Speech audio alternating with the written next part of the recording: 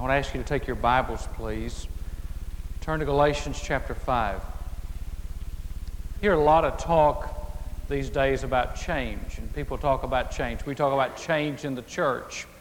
We talk about change in our society. We talk about change in styles. Is there anything about you would like to change? I'm not talking about a nose job or a tummy tuck. I'm talking about real change. Somebody say, well, you hadn't seen my nose. Well, that's whatever. I'm talking about real substantial change. I heard about this lady named Mildred. She's 75 years old, and she was talking to the Lord one day, and she said, Lord, I need to know how much longer I'm going to live. And the Lord said, well, Mildred, you're going to live another 35 years. And she said, Lord, 35 years? I'm 75 years. If I'm going to live another 35 years, I got to get myself together. So she joined a health club. She bought an ab roller. She bought a treadmill. She got a bicycle. She started aerobics classes. She did everything she could. She went to a plastic surgeon, got her eyes fixed, so she looked surprised all the time. And got her nose fixed, got her lips fixed, got her chin fixed, got everything fixed up, so she'd look different, and dyed her hair auburn so she'd look real spiffy and all new and look younger and everything. And she got to look at herself. She said, with this new younger look, I got to get some new younger clothes. So she went out and got her some new younger clothes, and she had her arms just full of bags and boxes and everything else. And she's taking those clothes, and she's walking across the street to get in her car, and she got hit by a truck and it killed her. She got up to heaven. She said, Lord, I don't understand. You told me I'd live 35 more years. I go get all fixed up, get myself in shape, get everything done, and I get run over and hit by a truck. What's the deal? And the Lord said, Mildred, I didn't know that was you.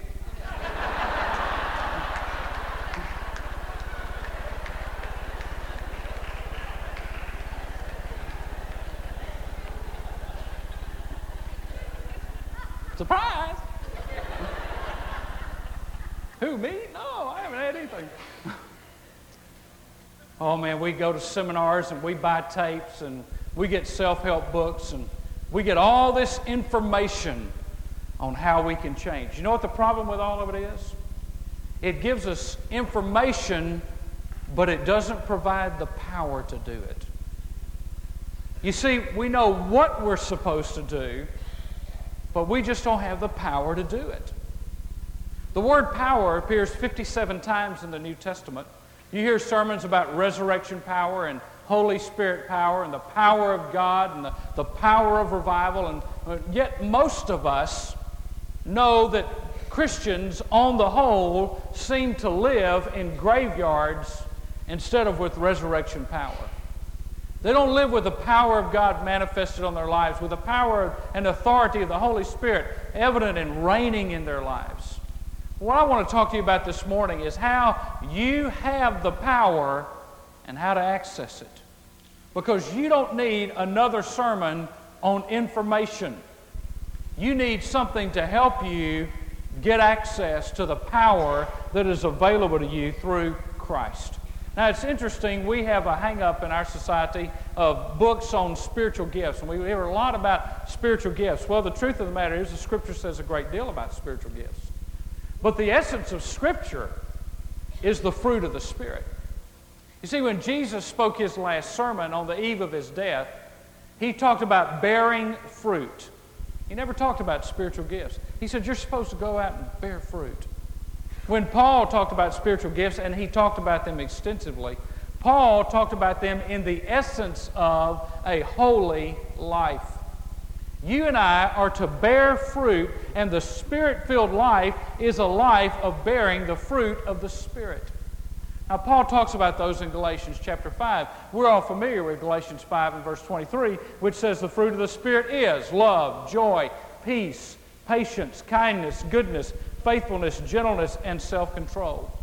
And yet sometimes we stop reading there and forget that after verse 23 comes verse 24, and after verse 24 comes verse 25, which says, since we live by the Spirit, let us keep in step with the Spirit. Now, here's something you need to understand. You can be using your spiritual gift and be carnal. But the fruit of the Spirit is a character trait. It is a lifestyle. It is a part of who we are. You can exercise your spiritual gift and not be spiritual, but you cannot exhibit the fruit of the Spirit without walking in the Spirit. So I want to pick up in verse 16, and I want us to read Galatians 5, beginning in verse 16. But I say, walk by the Spirit, that you will not carry out the desire of the flesh. For the flesh sets its desire against the Spirit, and the Spirit against the flesh. For these are in opposition to one another, so that you may not do the things that you please. But if you are led by the Spirit, you are not under the law. Now the deeds of the flesh are evident, which are immorality, impurity, sensuality, idolatry, sorcery, enmity, strife, jealousy, outbursts of anger, disputes, dissensions, factions, envying, drunkenness, carousing, and things like these, of which I forewarn you, just as I have forewarned you, that those who practice such things shall not inherit the kingdom of God. But the fruit of the Spirit is love, joy, peace, patience, kindness, goodness, faithfulness, gentleness, self-control. Against such things there is no law. What I want to talk to you about in this series of messages is not you getting God's help, but you getting all of God's Spirit inside of you, already resident, already there, but maybe not reigning. You see, we hear people say, oh, God help me, oh, God help me. Listen, God will do something better than come alongside you and help you. God will empower you from the inside to live His kind of life. It's not even about being Christ-like. It's about Christ in you, the hope of glory. And what Paul is trying to tell us here, and what Scripture tries to teach us, is that there are some things that Christ did at the cross. When Christ went to the cross and died, when He was raised from the dead, when He ascended to the Father, when He sent His Holy Spirit down to us, there are at least three things that He did. This is not an all-inclusive list, but it'll cover part of it. First of all, He cancels your past sin. When He said, it is finished, it was over. The penalty and price for sin had been paid.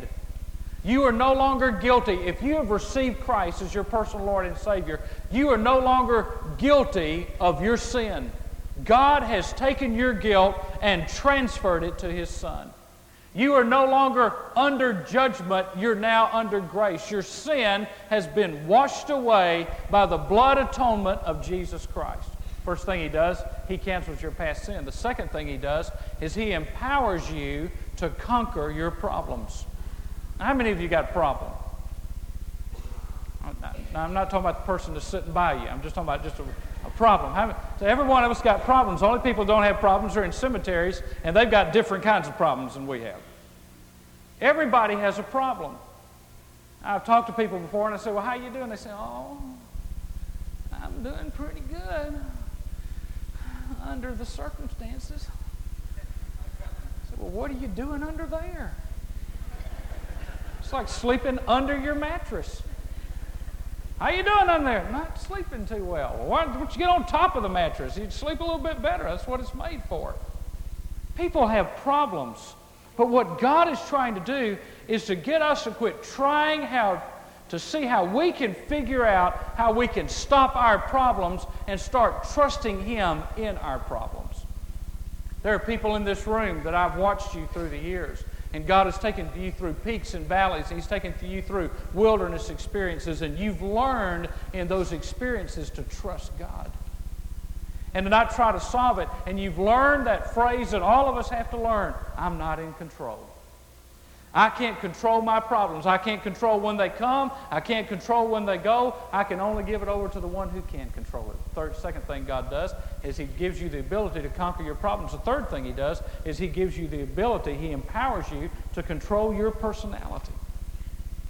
I heard about a woman who said that she couldn't live with her husband anymore because he's too temperamental.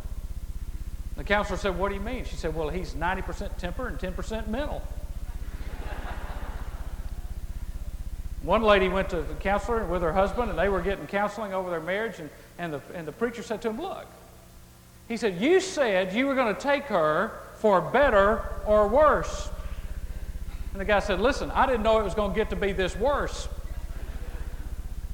You see, God helps us with our personality.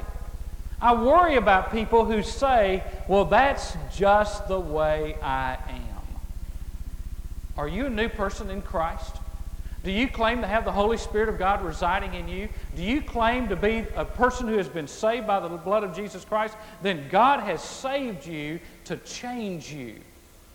Now, it doesn't mean that you will quit being an introvert and start being extroverted. I'm talking about those little personality quirks that are a part of ourself away from God. God says, I can give you power to control that. I can give you power to conquer that. You won't react the way you used to react. You won't do the things you used to do. You won't think the way you used to think. I'm going to give you a new heart and a new mind and a new process by which you function. And when I give you that, I'm going to give you control over your personality. Now, there are 3 reasons that you don't have control over your personality. One is pride. You just don't want God to change you. I like myself the way I am. Why don't you do an opinion survey of all your family and friends and see if they like you the way you are? Pride. Well, I just speak my mind. Are you sure you can afford to be so generous? You know, the lady came to Vance Havner one time and said, I'd just like to give you a piece of my mind. He said, ma'am, looking at you, I don't think you can afford to. Pride. Pride says, I don't want to change or I don't need to change. Second reason why God doesn't get control of our personality is complacency. We just get complacent. We just say, I just don't want to work at the Christian life. I don't want to work at being better. I just kind of want to be right where I am, doing what I'm doing, and we never mature, and we never grow, and we never change, and we never develop. And the third reason is procrastination. I'm just going to put it off. I'll do that later. I'll do that later. Listen, God has empowered you by His Holy Spirit to change your personality. Oh man, look at the disciples. Cowards, timid, afraid, in the upper room praying, almost hoping nothing would happen so they wouldn't have to go out. They ran for their lives at the crucifixion, and the Holy Spirit came down on them, and they preached with boldness, and they said, we can't help but say what we have seen and heard. What happened to them? The power of the Holy Spirit changed them. No longer timid, but bold in their personality. No longer afraid, but excited about sharing the good news of Jesus Christ. God changed them all, because the Holy Spirit got inside of them. They didn't go to a class. They didn't go to a seminar. They didn't read a how-to book. They just got the Holy Spirit, and He changed them. Now, there's a battle that's going to happen when you do that.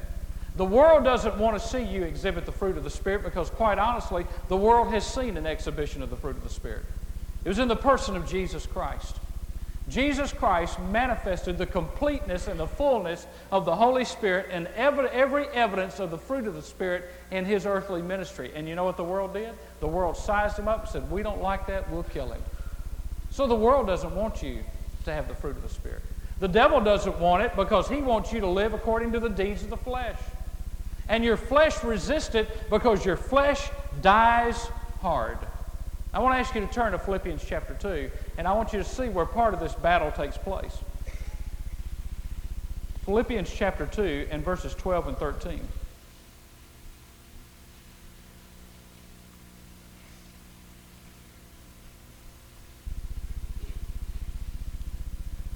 So then, my beloved, just as you have always obeyed, not as in my presence only, but now much more in my absence, work out, notice what he says, work out your salvation with fear and trembling. Now, notice the contradiction, apparently, in verse 13. For it is God who is at work in you, both to will and to work for His good pleasure. Now, that doesn't make sense.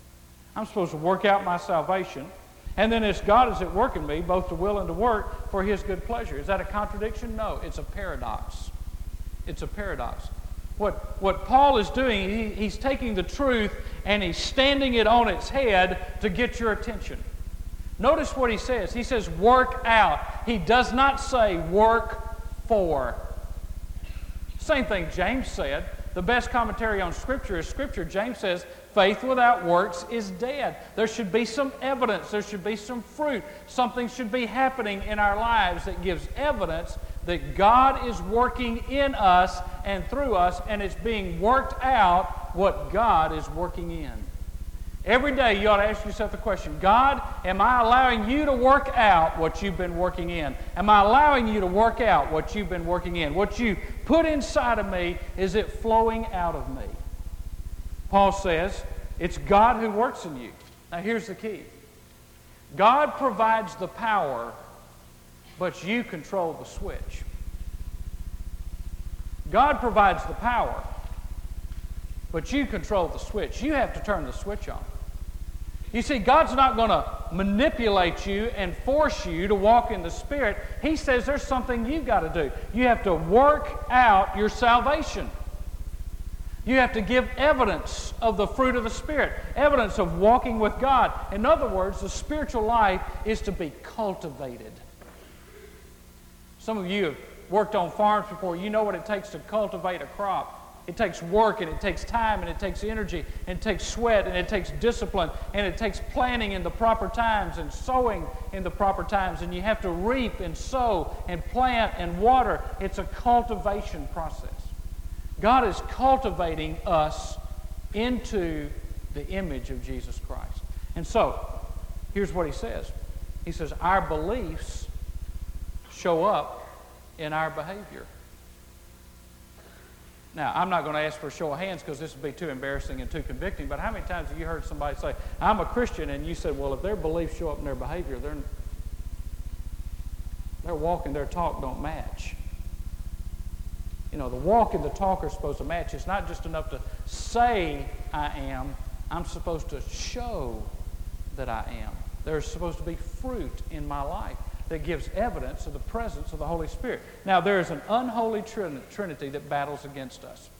We have God the Father, God the Son, and God the Holy Spirit who are on our side. We have an unholy trinity, the world, the flesh, and the devil, who battle against us. We all know what the world is. That's not the cosmos. That's the world system. The world system that is opposed to organizing itself according to the principles and precepts of God's Word. Then there's the flesh.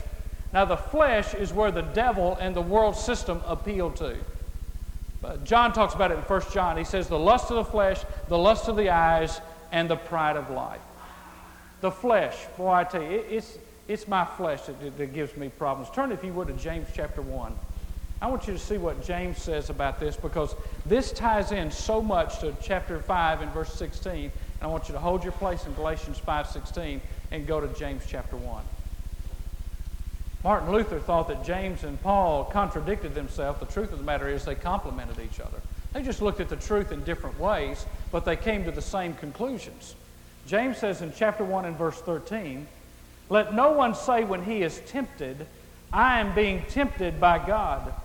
For God cannot be tempted by evil, and he himself does not tempt anyone. But each one is tempted when he is carried away and enticed by his own lust. Then when lust has conceived, it gives birth to sin. And when sin is accomplished, it brings forth death. Now, I want you to notice a little phrase here. When he is carried away and enticed by his own lust. You see, nobody makes you sin. So, well, I acted like that because of the way they treated me. No, you acted like that because your own lust, you wanted to act like that. Well, I got involved with another person instead of my wife or my husband because they enticed me and they seduced me and they played up to me and they told me the things I wanted to hear. No, you just succumbed to your own lust. Don't blame them. It's your fault.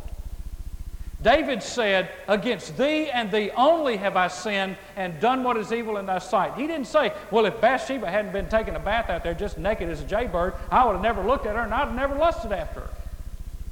He said, no, God, I sinned. I looked, I chose, I brought her in, I slept with her, I sinned. She didn't make me sin. I chose to sin. Now, you and I have to come to the realization that we choose to sin. Nobody makes us sin. Nobody makes us angry. Nobody makes us unforgiving. Nobody makes us bitter. Nobody makes us jealous. Nobody makes us envious. We choose to be that way. And if we don't understand that, we'll play the blame game all of our lives. It's somebody else's fault. But God says it's our fault. We've been enticed by our lust. And what happens? We start thinking about it. We start meditating on it. And then it brings forth sin. And then it brings forth death in our lives. Now, how do we get victory over that? Turn to chapter 5 and verse 16. Galatians 5 and verse 16.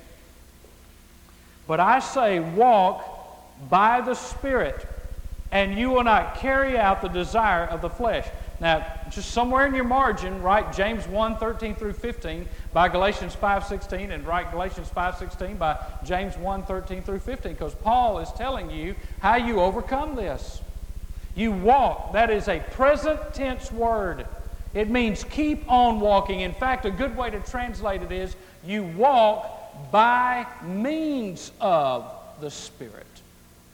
You walk by means of the Spirit. Then you will not carry out the lust of the flesh. In other words, you won't fulfill or bring to completion your fleshly desires. What will happen is there will be temptation. You will be enticed, but you will not let lust conceive. You will not let it give birth to sin. You will not let sin accomplish its fact, and that will not bring death. You'll stop it. When you walk by means of the Spirit, you stop the temptation before it becomes sin.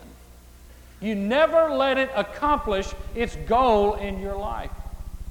Now, just because the carrot's hanging out there doesn't mean you have to chase it. You know, you can't control what bird flies over your head, but you can control which one builds a nest there. And you and I have to come to the point of realizing that God has empowered us by walking present tense, personal conduct in and by means of the Spirit, then we don't fulfill the lust of the flesh. So what does that mean? That means that victory in the Christian life is not about struggling, it's about submission. It's not about you gritting your teeth and trying harder. It's about submitting, about just walking by means of the Spirit. Lord, I can't walk, but you can. I can't do this, but you can. Now look at verse 17. For the flesh, here's the battle, the flesh sets its desire against the Spirit, and the Spirit against the flesh, for these are in opposition to one another, so that you may not do the things that you please. You see, Paul delineates between the flesh and the Spirit, the deeds of the flesh, the works of the flesh, and the fruit of the Spirit. Look at verse 16. He talks about the lust of the flesh. It goes back to James chapter 1. You're enticed by his own lust. And then in verse 19, the works of the flesh. What's happened? The lust has conceived and given birth to sin. And the works of the flesh are the birth products of the sin that has been conceived in our life because we yielded to the lust. He says there's the lust and it leads to the works. But then he talks about the fruit of the Spirit. Now let's just talk about what lust is. The lust of the flesh is the longing or the desire. It's just it's the temptation. It's the longing or the desire. The works are the results of yielding to the longing. The results of yielding to the longing to sin. Now, here's what Paul says. He says these works are evident. That means they're manifest, they're obvious. The world, the flesh, the devil. Two reasons why I know the devil is real. Number one, the Bible says he is. That's really the only reason I need. Number two, I've had to battle him. I know the devil's real because I've had to battle him. Because the devil works to spoil your life and to sour your relationship with God. If you want to know what the devil's up to, now that you're saved, now that you're walking with God, and now that you have transferred ownership of your life and you changed your destination from heaven to hell, he tries to spoil and to sour your life, to ruin your testimony. And the devil is always going to be working those areas. And guess what? He appeals to the flesh to do it. Now, here's where the blessing comes in. The battle and the blessing kind of flow together. My flesh is my Achilles heel. My flesh is where the devil gets a beachhead in my life. It's where he gains ground. It's where the fight is determined. Between the flesh and the Spirit, my flesh makes the decision. I decide. The devil doesn't make me do it, regardless of what Flip Wilson said. The world's not forcing itself on me. It's trying to conform us into its image. But we are to be transformed by the renewing of our what? Mind. It's the flesh where the battle is fought. And so my number one problem is not the world, it's not the devil. My number one problem is the flesh. Now, look at verse 16. I say, walk by the Spirit, and you will not carry out the desire of the flesh. Now, that literally means you will not in any way carry out the desire of the flesh. Oh, man. If I could just live 5 minutes and not carry out the desires of the flesh. How many of you think you can live 5 minutes? Just that God has enough power to give you the ability to live 5 minutes and not carry out the desires of the flesh, to walk in spirit. How many of you believe God has power to do that? Now, if he can do it for 5 minutes, you think he can do it for 10? If he can do it for 10 minutes, you think he could, oh man, stretch it like 30.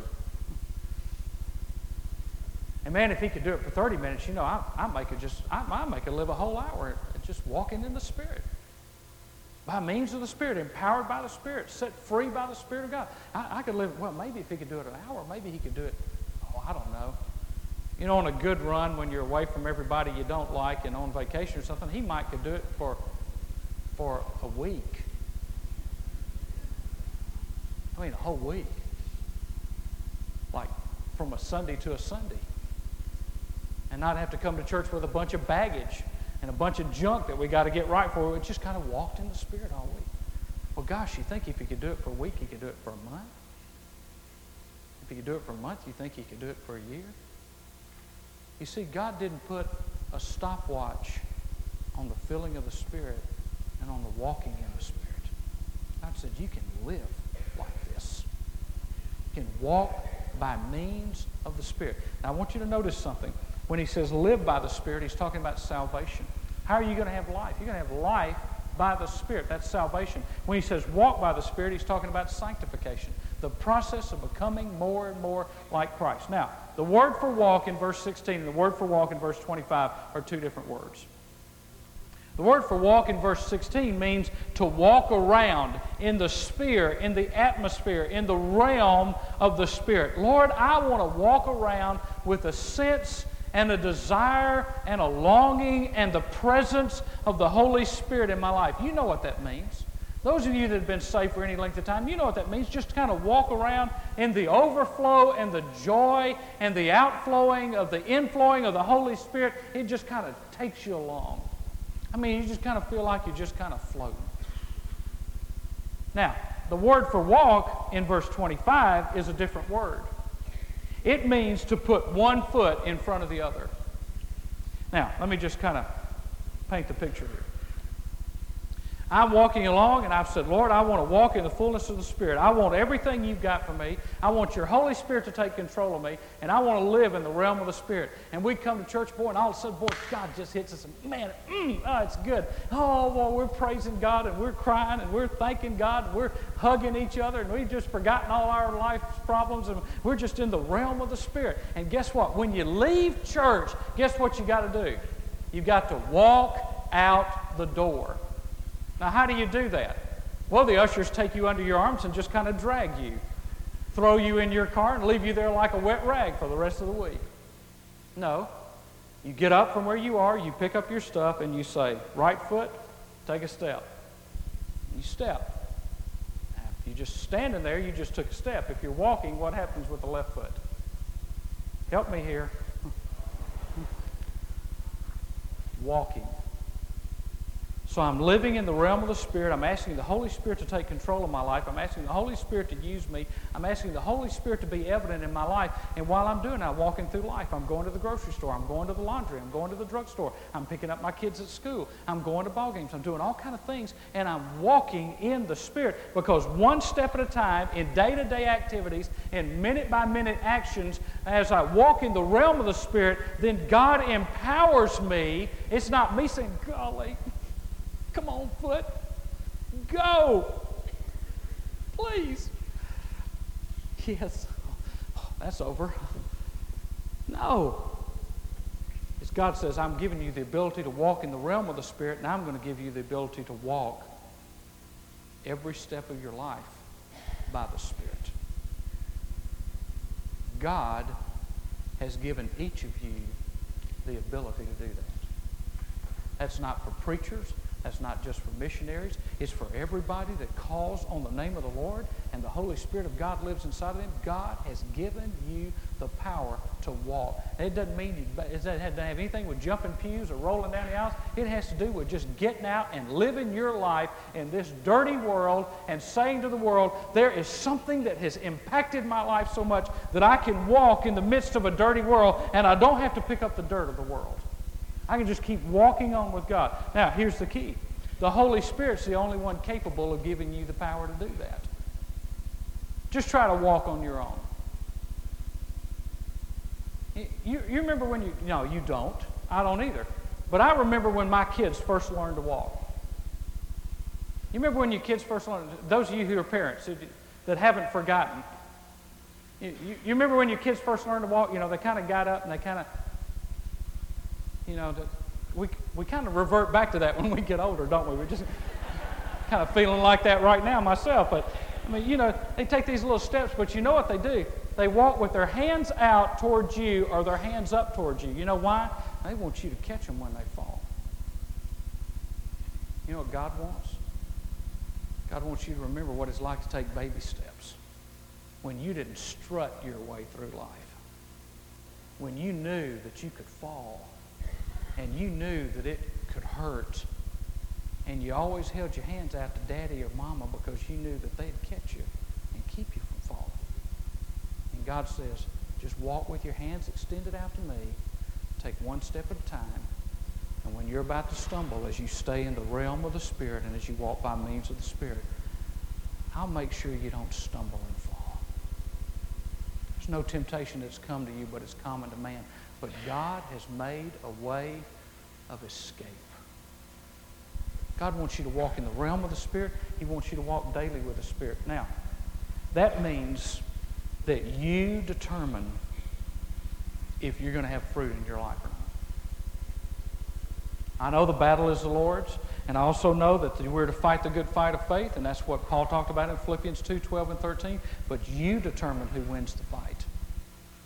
And when you decide that it's the Holy Spirit of God that's going to take residence in you and He's going to make a difference in your life, then you've made the choice for the blessings of God to be on your life. Now, can I just give you a quick balance? It is spirit activity and human response. God says, this is what I will do for you. I will empower you to walk by my Spirit. But you're going to have to respond to the promptings of my Holy Spirit. You're going to have to listen to me and walk with me. You have to make the choice. The Spirit activates it, but you have to respond to it. It is what God works in us and what we work out. It is in and out and in and out and in and out. The Spirit, my responsibility. The power, my responsibility. God working in us so He can work out of us and make us what we could never be trying to figure it out on our own. Just trying to gut it out and flesh it out and hope that we do better the next time. And make a bunch of resolutions. Paul says we're to walk in the Spirit, then that conquers the flesh, verses 19 through 21. And we're to walk in the Spirit, and that produces fruit, verses 22 and 23. Now, we don't have time to go into all this, but let me just kind of sum this up real quickly. The fruit of the Spirit is the evidence of indwelling. You say, well, how do I know I'm saved? Because you give evidence of the fruit of the Spirit. By the way, it's not 9 fruits. It's 1 fruit with 9 manifestations. It's kind of like, I love to get lifesavers. Y'all, anybody here like lifesavers? I don't like the circles. I still haven't figured out how to get those circles out, the little holes. I like lifesavers. And, you know, you open them up and it's usually a red or an orange on top. Well, now if you want to get in a fight with me, you go for the pineapple. I mean, when you offer lifesavers, you notice anybody that offers lifesavers, they never offer the lifesaver to you that they want. They don't like the green ones and they say, want a lifesaver? You say, The pineapple's right in there. You can't have the pineapple. I just asked you to go on Lifesaver. You take the one on top and you don't get any of them. You see, they're all different flavors, but they're all called Lifesavers. One fruit, 9 manifestations.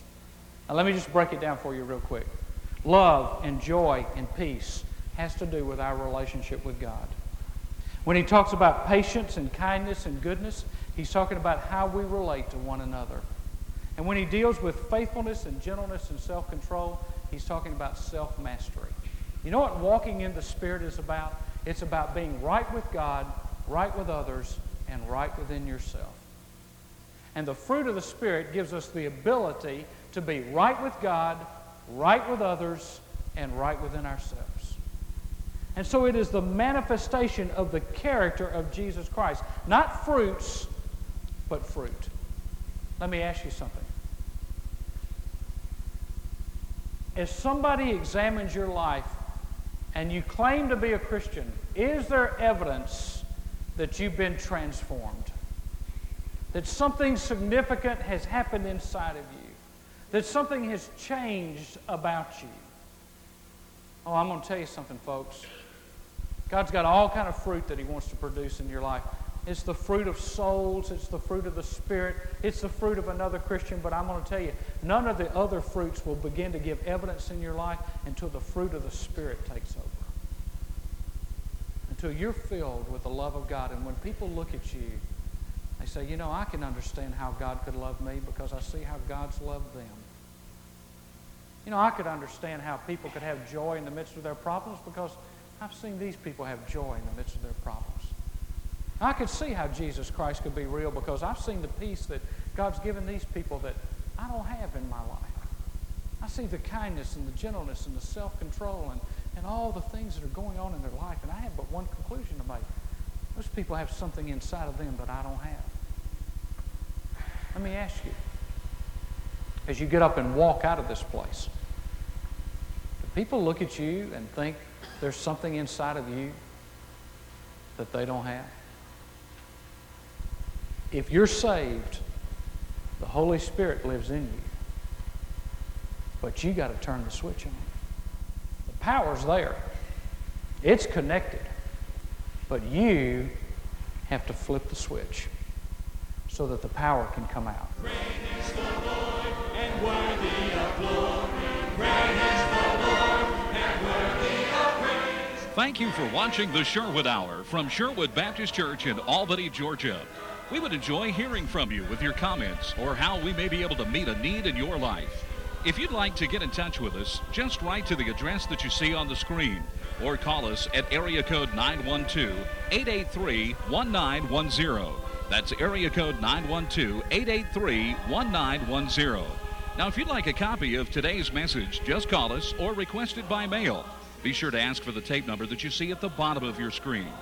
Once again, we are delighted that you've joined us for the Sherwood Hour today and invite you to join us again real soon as we worship the true and living God together.